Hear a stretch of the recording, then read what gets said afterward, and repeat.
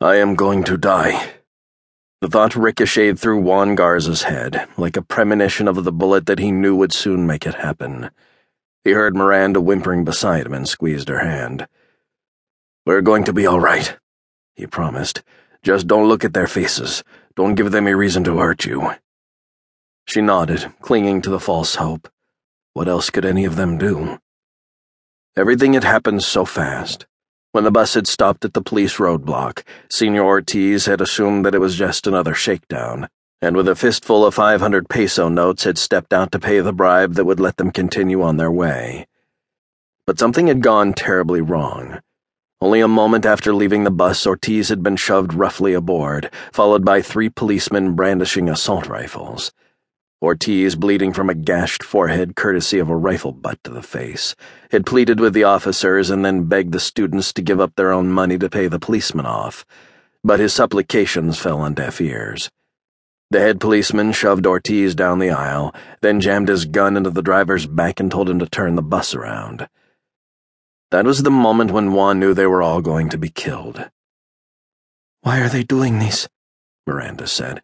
"Our parents cannot pay a ransom." It was true.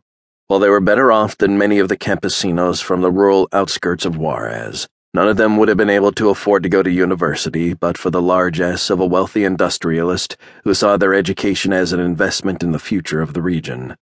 Perhaps the corrupt policemen believed their benefactor would come through with the ransom, but this did not feel like a kidnapping.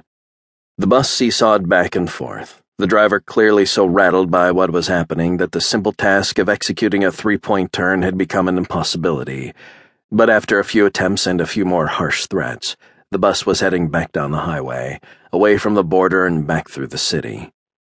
One of the officers waved his gun toward the seating area. "All of you get down. If I see your face, I will shoot you."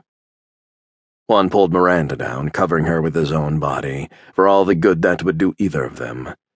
She trembled beneath him, sobbing quietly.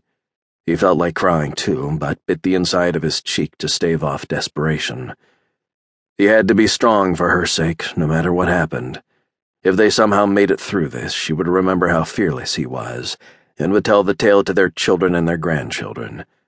And if they did not, well then at least he would die as the kind of man that she would be proud of, and her last thoughts would be of his courage. The ride seemed to go on forever, though Juan's wristwatch told him that less than half an hour passed before they left the paved road behind and headed slowly along a dirt road with potholes and ruts that jolted the bus and its passengers violently.